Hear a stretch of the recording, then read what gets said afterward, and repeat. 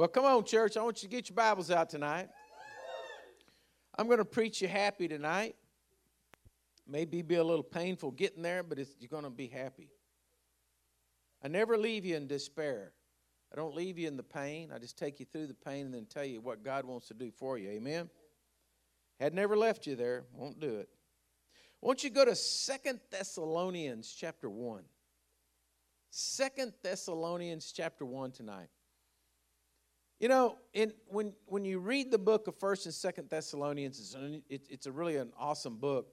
Books, letters. And, you know, it was a church in Greece, and the Apostle Paul had been there. They had flourished. They had done good. Then he has to send them a letter. First letter was kind of telling them, hey, guys, you're getting a little off track. And then second letter, he said, hey, man, I heard y'all really doing good. You know, everything's all right. But the interesting thing about the book of Thessalonians is that there's probably more in 1st and 2nd Thessalonians about the Lord's return than there is in any of the other epistles written. So he was really telling the church at that time that the thing that was going to keep them encouraged and keep them going was to think that, you know, to keep your focus on Jesus coming back. You know, I believe that the world has lost touch with the real reality. They've lost touch with the real reality that Jesus is real, that the gospel is real, that the Bible is real, that the promises of God are real. People are living, there's a lot of people call themselves Christians, but they're living in a fantasy world, live in a world of denominations and a world of just rhetoric and ritual and tradition, and they've lost the fact that Jesus is real and that Jesus is coming back. Amen? And so I want to show you something. The title of this message is, what does a real Christian look like? Or maybe I could just say, shorten it a little bit and say, what does a Christian look like? Okay? You think about that. I love to go into Christian bookstores and stand around and then guess at the people that are in there what denomination they were from. And I could always tell by then what books they bought. And so I would watch, and I would just sit there and just observe, and I just looked at the way that everybody was and the way everybody acted and the way everybody's speech was, and I was saying, oh, that's a certain denomination, that one, that one, that. And but you know, you can't determine a Christian by that. You can't determine a Christian by the way that they dress. You can't determine a Christian by the length of their hair. I've always thought it was funny. I'm just throwing this out here. I don't want anybody to really, get all offended about it, but I always thought it was funny that they used to always get on everybody about the length of their hair, men about the length of their hair. When they had a picture of Jesus hanging up that's got shoulder-length hair. I always thought, now what is that? Like, are you going to jump on Jesus too? But I really think that Jesus could walk in a church and I don't think anybody would recognize him. I remember one time I took off. I talked to the board, and I said, look, I want to take a couple of Sundays off, and I want to go visit churches. I want to see what everybody else is doing. Been here and preach every Sunday. I never know what anybody else is doing. So I decided I took a pair of clothes, and I just wore them all week and got them all good and dirty. And then when Sunday came, I put them on, and then I got on my Harley, and I rode to different churches. Went in with my leather vest on and everything, and I just want to see how I was received. It was amazing how I was received. And it wasn't always Christian either. It's like, oh, you can sit way over there. And I never forget, I went into this church. I won't tell you what church it was, but I went into this church, and it was kind of uppity. Everybody was dressed up, and it was kind of uppity. And man, I was kind of stinky. And I walked in, and I remember I looked over the church, and everybody was like, it was almost like one of those things where you could see people slide over and say, oh, watch out, don't let them get over here on this side, sit by me. And I looked over, and there was another biker in there. He goes, hey. He was like, there's somebody I can relate to. And so I was like, hey, buddy. Went over there and sat by him, So we had two smelly bikers there, and everybody looking at us the whole time, thinking we were the shooters, And so anyway, it's just interesting. But what does a real Christian look like? What does a Christian look like? So 2 Thessalonians chapter 1, starting in verse 3, Paul starts to tell us something. And let's just read this tonight. It says, we are bound to thank God always for you, brethren, as it is fitting, because your faith grows exceedingly, and the love of every one of you all abounds towards each other, so that we ourselves boast of you among the churches of God for your patience and your faith in all your persecutions and tribulations that you endure, which is manifest evidence of the righteous judgment of God, that you may be counted worthy of the kingdom of God, for which you also suffer. The first thing I want to show you here, I'm just going to go through this kind of fast tonight because, like I said, I got to kind of put out some stuff that may beat you up a little bit. And I'll tell you the happy part at the end. But the first thing you notice here is it says you have faith that grows. Not faith that you used once to get saved. Faith that's growing, faith that's building. In other words, what last year got you upset shouldn't upset you this year because your faith grew. Right? The trauma that happened or the tribulation, let's use the biblical term here, let's say tribulation that you tribbed through last year, when it comes upon you this year, or is anything about that, you should look at it and you should be able to overcome it because your faith grew. Our faith has to always be growing. Your faith is something that never, like you've just obtained to perfect faith. I don't care who you are. I don't care how long you've been saved. Your faith has to grow. Well, I hate to tell you, but faith grows through tribulation.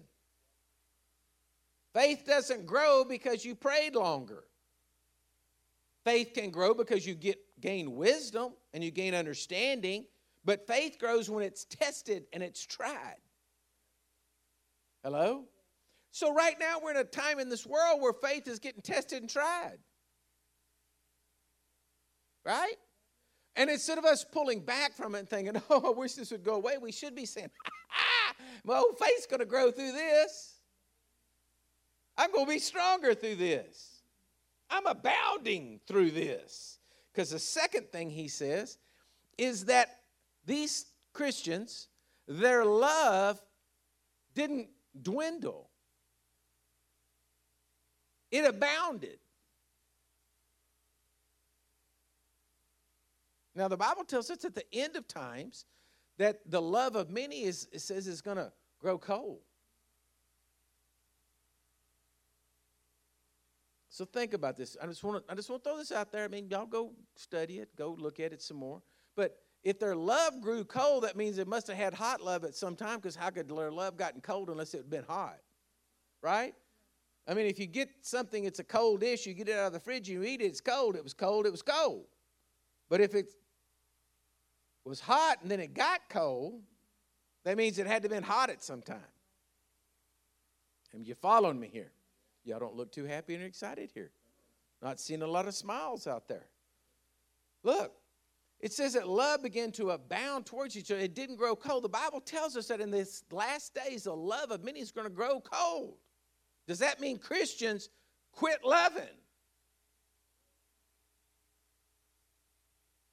Well, you could if you weren't really a Christian to start out with. But the Bible says that if you're a Christian, and what does a Christian look like? Your faith is growing, and then you begin to love people. Now, come on. The hardest chapter nobody ever likes to read is 1 Corinthians 13, because it goes into this crazy talk. Love bears all things, believes all things, hopes all things. You know, that's crazy talk. Nobody wants to do that, right? Nobody wants to put somebody else above themselves. I hope you succeed, brother. I really do, more than me. No. It's like, yeah, let's both succeed together. That is where you kind of brought it down. You know, not like, oh, I want to succeed. No, I'm in love. Let's just both succeed together. Right? Come on. But it says that a true Christian, that if I'm loving you, I want you to succeed more than I succeed.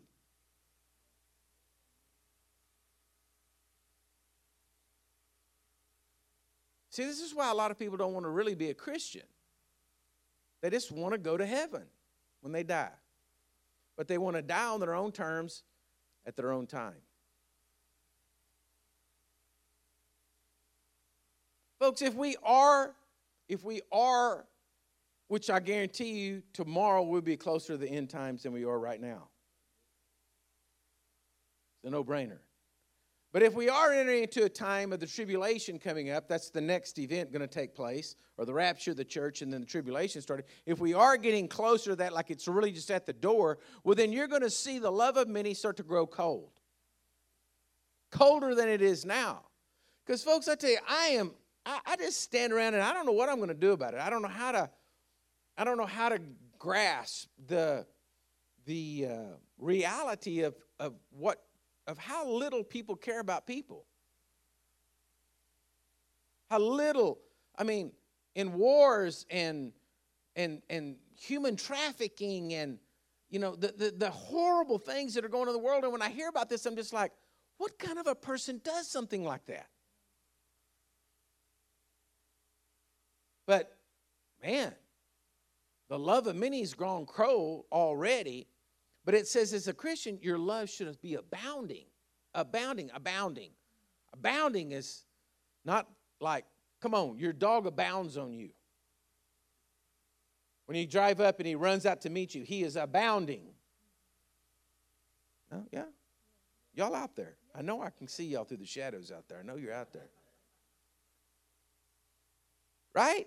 That love abounding, is that your way your love abounds? Like your dog coming to greet you when you drive up and you're running and here he comes? Is that the way your love's abounding to everybody? Somebody's mad at you, somebody hates you, somebody did you wrong, and you're going to abound in love towards them? Woo-hoo. Oh, then the third thing it says is he said your patience in tribulation and persecution. What? Your patience in tribulation and persecution? Folks, listen to me. The only way, well, let me give you the fourth one. The fourth one was, he says, and then you have endurance. That means you have the ability to keep doing it. The ability to keep your faith growing, your love abounding, your patience through tribulation, and keep doing it. Okay? And keep doing it. The only way that a person can do that is you already have to know what the end result is. That's why the Apostle Paul taught the church at Thessalonica all about Jesus coming back. He said, look, keep that in your mind. Jesus is coming back, and then God's going to right all the wrongs, and everything's going to be okay. At the end, it's going to be all right. He's doing the good work, and you just keep looking at that. And as you do, it's going to keep you happy. Because then you can look at what's going on now, and you can say, oh, it's okay. It's going to be all right because it's all going to work out.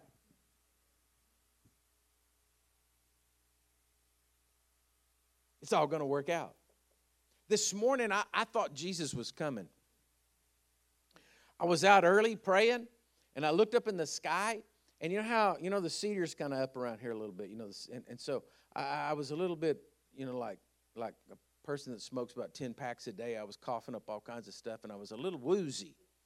And I looked up into the sky, and I was praising God, and I looked up in the sky, and there was some low-level clouds, and the clouds were moving, but they weren't solid. And I could see the stars. And as they were moving, it looked like the stars were like, there was something coming out. And I was like, Lord, is that you? And I was like, oh, no, I'm just dizzy with cedar here. It's just clouds moving. But, man, I was ready. Y'all with me? My point is that Paul kept pointing on him and saying, look, Jesus is coming back. Everything's going to be okay. Don't worry. God's got it all taken care of. He's going to take care of the whole thing. Let's read on. Look at verse 6. He says, since it is a righteous thing that God to repay with tribulation those who trouble you, and to give you who are troubled rest with us when the Lord Jesus is revealed from heaven with his mighty angels in a flaming fire, taking vengeance on those who do not know God and on those who do not obey the gospel of our Lord Jesus Christ. Now that's a statement. He's like, folks, it's going to be okay. You're just going to have to find the rest of God because he's coming back. And when he comes back, man, it is not going to be pretty for those who don't believe in him. He's coming back in fire and, woo, right? But he said right here, and to give you who are troubled rest with us. The rest of God that only comes through fellowship with the Holy Spirit. Now, Sunday, I want to start teaching some more about the Holy Spirit because we have to understand this rest of the Holy Spirit.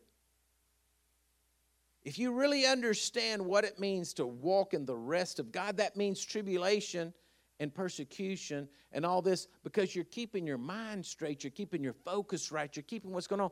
It doesn't trouble you. If things that are going on that you think should be happening and should be taking place aren't, it doesn't matter, because you know God's got it in his hand and he's going to get you there where it needs to be. But it's having that faith and confidence. And so many of us were looking at the world and the situations in the world and what's going on and focusing on that, and you're looking and you're starting to freak out because you're like, wait, it doesn't look like it's going my way.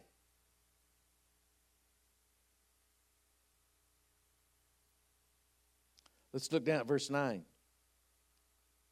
Goes on, he says, these shall be punished with everlasting destruction from the presence of the Lord and from the glory of his power, when he comes in that day, to be glorified in his saints and to be admired among all those who believe.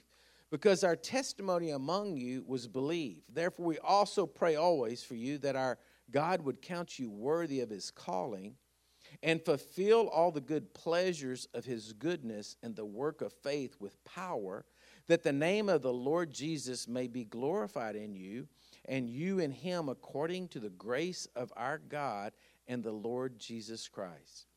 Look, the goal is everlasting life in the presence of Almighty God. Do you realize he says those people who don't believe were taken away from the presence of God?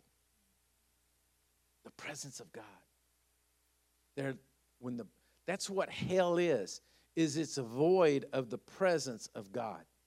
It's void of the goodness of God. It's void of the light of God, the love of God, the grace of God, the mercy of God. It's void of that.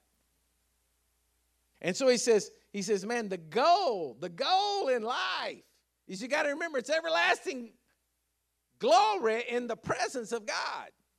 That's the goal. Now, I want you to look at something here. Look here where it says, when he comes in that day to be glorified in his saints. It doesn't say through his saints. It says in his saints. Y'all see that? It doesn't say through his saints. So many times, listen to me, so many times Christians are looking for, the power of God to shoot out of their hand and do something. And then that's God's working through them. Oh, God was working through me and I gave a word of prophecy. God was working through me and I had a word of knowledge. God was working through. Wait a minute. He says here that he's coming to be, what? Glorified in his saints. In other words, Christ that's already in you,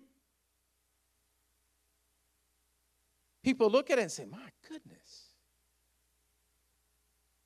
it's Jesus. It's in you. Well, folks, if you're abounding in love, walking through patience, through tribulations, and people looking at you saying, that'd have killed anybody else.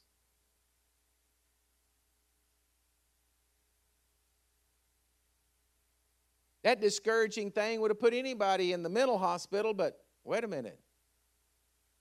You seem to be happy. You're like, yeah, Jesus is coming. Gonna get me. I'm going to be living in eternal glory in the presence of God. You see, folks, the reality, no matter what's going on, no matter what craziness is happening in our government, and what craziness is going on in the world, no matter what people are screaming and what protests are taking place and what's going on and what's happening with the economy and this and that and the other, it doesn't make any difference, man. It's Jesus in your life, and that he starts manifesting so much that he's coming in you, just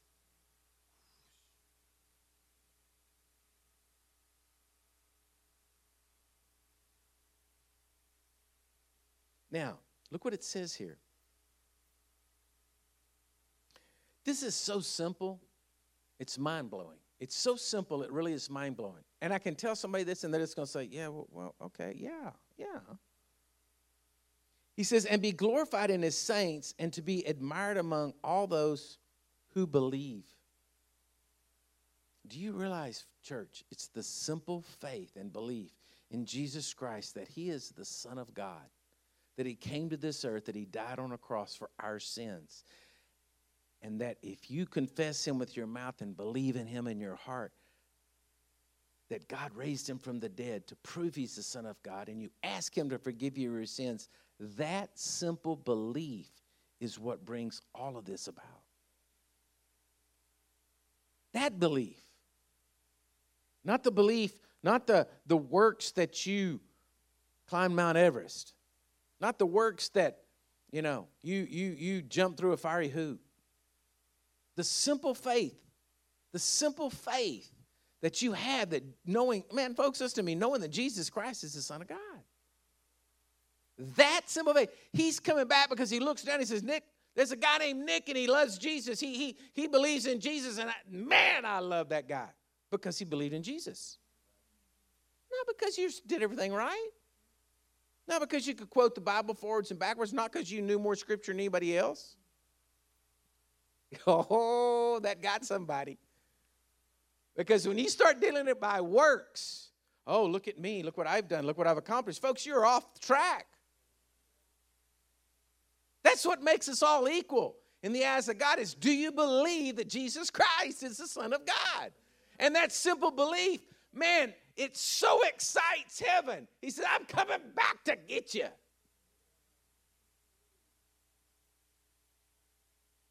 And he's going to burst through the sky. He's going to come back with his angels. He's coming back for us because you believed in him. On a simple level, on a simple plane, I'll just use David for an example. You write a book and everybody comes up and they said, oh, yeah, I read your book the other day. It was terrible. Didn't like it. And you say, oh, okay, well, there's one person. Well, let's just give it a break. It's just one person, Next person comes up and says, yeah, I read the book the other day. Yeah, it's terrible. I didn't like it. After a while, people keep telling you that. You're going to get discouraged. You're going to say, oh, my God, nobody believes in it. Hello? But then when people start coming up to you and saying exactly the opposite, saying, man, I read that book, changed my life.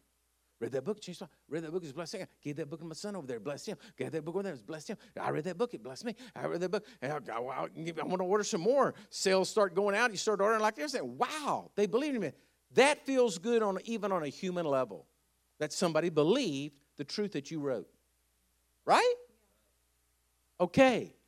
Look how excited the Son of the living God is that you're willing to stand on planet Earth, fight all of hell, fight all of doubt and unbelief, fight every lying thing that the devil could conjure up, fight everything, stand in the face of adversity, stand enduring no matter what's going on, no matter if it's not even going your way. And stand there and say, Jesus, I believe you're the Son of God. He says, that one I'm coming back for. That one's going to live in my presence forever. That one's coming, I'm going to go get him. See, not the hoops you jumped through, not because you were so special and you did so many good things for Jesus. No, because you believed in him. That's the catalyst that kicks everything off because you believed in him. Whew. Then the Apostle Paul, look what he says here. He said that our God would count you worthy of this calling. He says it's a calling. What do you do in life? I'm a believer in Jesus. No. What do you do in life? No, I'm a believer in Jesus. No, you're a plumber, a mechanic. No, I'm a believer in Jesus. That's my calling. I'm called to believe in Jesus. You see how complicated we make everything? We try to get God to be doing all these things for us and building all these things for us and doing all these works for us and bringing all these things about and trying to make this and that and the other. If we do this and, oh, look at that, we're going to do that. Who are we? It's a calling that we're just a believer.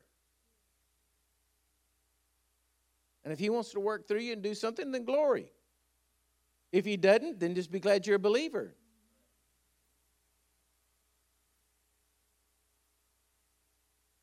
Okay. He said he's doing this, why? To fulfill the good pleasures of God's goodness. To fulfill the good pleasures of his goodness. To fulfill the good pleasure. You're called to be a believer and walk in the things of God and let Jesus, not through you, but in you, be glorified so that everybody can say, look how good God is. Save that fool. You see what I'm saying, church? You see how religion can take this and turn it all around and just make everything about works and about striving and about strife and about all and when the whole thing is just, are you a believer? Yeah, oh, glory to God, brother. But then, see, they forget the part about love abounding. Christians can be some of the meanest people on the face of the earth.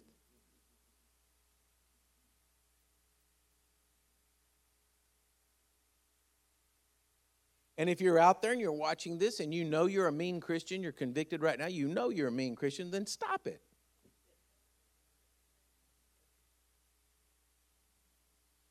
And then the last thing here, he says, and that the name of Jesus would be glorified. Folks, listen to me. When it comes back, do you realize that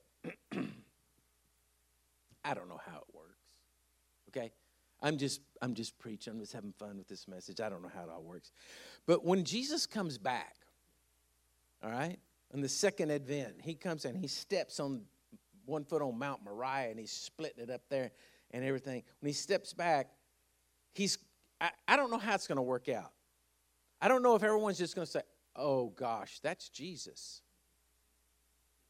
You know, says he's got his name on the sides of his thighs and everything, but I don't know if they're going to see it or he's going to say, I'm Jesus whom you persecuted. I don't know how that's going to work out.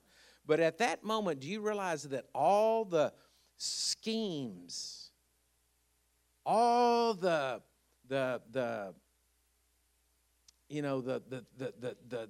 schemes is the best word that the enemy has planned in this world literal big schemes to topple nations and to kill people and to do all this. And all the schemers are going to have to sit there and say, uh-oh. It's Jesus. And then all us little people, we're going to come out there and say, hey, Jesus. And he's like, yeah, those are my believers over there. They believed in me when you didn't. And, boy, we're going to look smart. We're going to look real smart. Right? What did you do? I'm a believer. I just believed that he was the Son of God. That's all that mattered.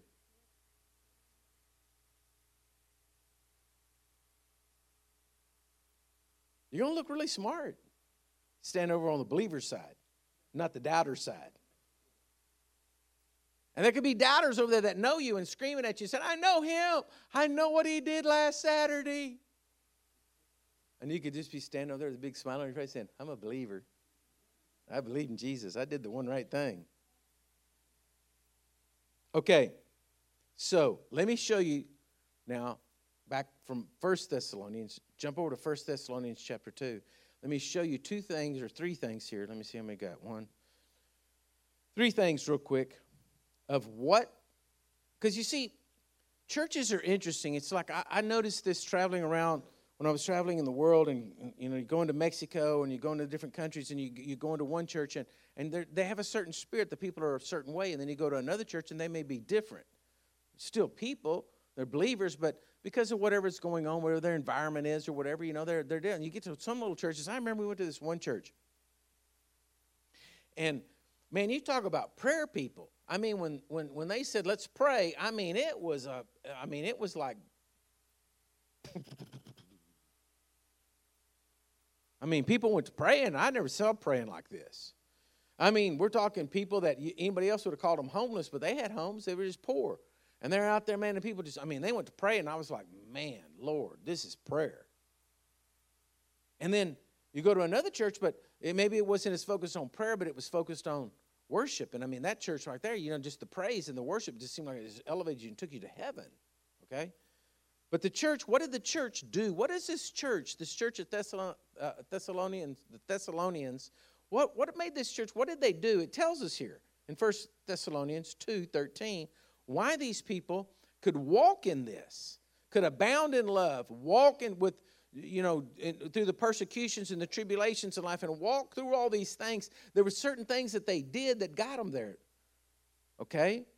In verse 13, 1 Thessalonians chapter 2, verse 13. For this reason we also thank God without ceasing, because when you received the word of God, which you heard from us, you welcomed it not as the word of men, but as it is in truth, the word of God, which also effectually works in you who believe. These people, when they heard the Apostle Paul preaching and telling about Jesus, they didn't think that it was just the words of a man. They took it as that is the truth. That is the living Word of God. That is the Word of God coming out of his mouth. I never forget a friend I knew, Jim Scalise, and he was in jail. He was in prisons, and he got saved in the prison. And then every Sunday he would go to church. And all the people kept talking to him, why are you going to church this week? You know, this is the Catholic service. And he says, well, he didn't know anything. Never been in a church. So he'd go to the service, and the Catholic priest would do the thing. He'd come back and say, oh, man, I was in church, and God was speaking to me. He told me this and that and the other. And like, that was a Catholic service. And then the next week it'd be there, and be the Methodist, will say. And so he'd go back in the Methodist service. They'd do it and everything. He'd come back, man, God is speaking to me. He spoke to me about everything like this. And then the next week it'd be the Baptist, and he'd come back and he'd say, and they were like, no, dude, that don't work like that. If you're a Methodist, you're Methodist. You just go to the Methodist church. You don't go every week, because then it's the Catholics. We don't believe with Catholics. And they're trying to tell him this. He says, I don't know. I just know that when I go in the chapel, God's there and he speaks to me. And I never get his testimony about that. Because it's just like this church at Thessalonica. You know what I'm talking about. The Thessalonians, that they when they heard the word of God, they received it as truth. And God spoke to them. And how many people are going to a church, and of course there may be preachers that aren't preaching truth, but if you're preaching truth and you're declaring, that's why we as a church have to stand here and keep declaring the truth so that the truth can go forth, that people can hear the truth, not like it came from me, but it's the truth of God's word that he can speak to their hearts and touch them. And without that, we have nothing. But that's the first thing that church did. The second thing, you find it in chapter 4, 1 Thessalonians 4:1. He says, finally then, brethren, we urge you and exhort you in the Lord Jesus that you should abound more and more, just as you've received from us how you ought to walk to please the Lord. The second thing is that they lived a life that they wanted to walk to please God. Not please man, not please themselves, but please God. They wanted to please God in what they did. So you have to ask yourself, if what you're doing, is it pleasing God? Is your walk pleasing God? The third one is in verse 7, 1 Thessalonians 4:7. For God did not call us to uncleanliness, but to holiness. Therefore, he who rejects this does not reject man, but God, who also has given us his Holy Spirit.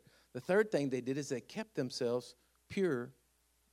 Listen, kept themselves pure to the truth. You see, a lot of people want to say what pure is.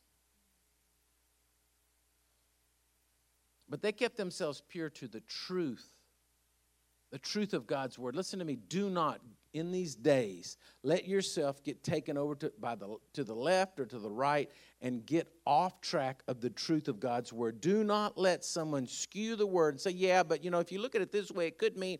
Do not. Stay pure and true to the word of God, and that's it, and you cannot move from it. And if you do that, you walk a walk that's pleasing, and you take the word that's been preaching to you, the word, when you're reading it, it is the truth of God's word coming out to you. When the word is being preached, it is the word of God that comes out, not the Reader's Digest. They still make the Reader's Digest? Okay. The Reader's Digest, not the Reader's Digest, okay? It is the living word of God. When it's spoken to you, you take it and you say, God, that's you speaking to me.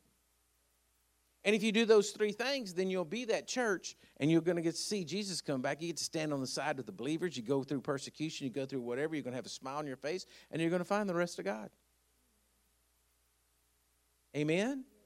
So what the good news is tonight is, man, there's a way to succeed. There's a way to walk through it and find rest. There's a way to find peace. Now, I want to encourage you tonight in just simply this. Listen, that you're a believer. Everybody say, I'm a believer. Those of you out there watching, listen to me. If you're not a believer, well, then I told you how to become a believer. You've got to believe that Jesus Christ is the Son of God. You've got to say with your heart and confess with your mouth. You've got to come into that place in life where you're saying, Jesus, I believe you're the Son of God. Forgive me my sins. I want to live in heaven with you. And he'll touch you right wherever you are. No matter where you are, no matter what you've done, no matter how bad you think you are, if you're a believer in Jesus, there's a place for you in heaven. But you got to be a believer, not a doubter. And so right there, you can change your course in life.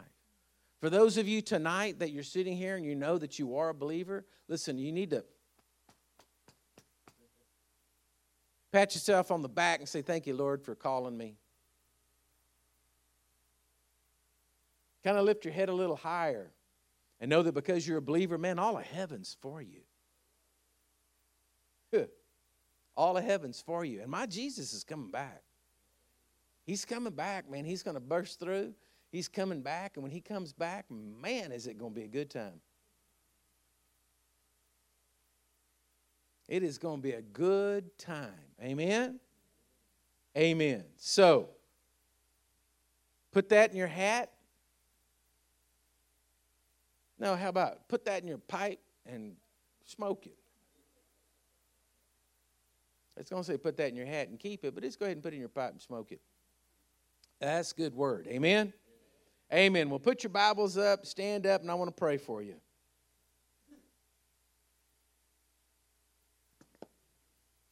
So, Father, I just declare right now, we rejoice tonight that, Lord, you have called us, and you've brought us to this place where we are believers in you.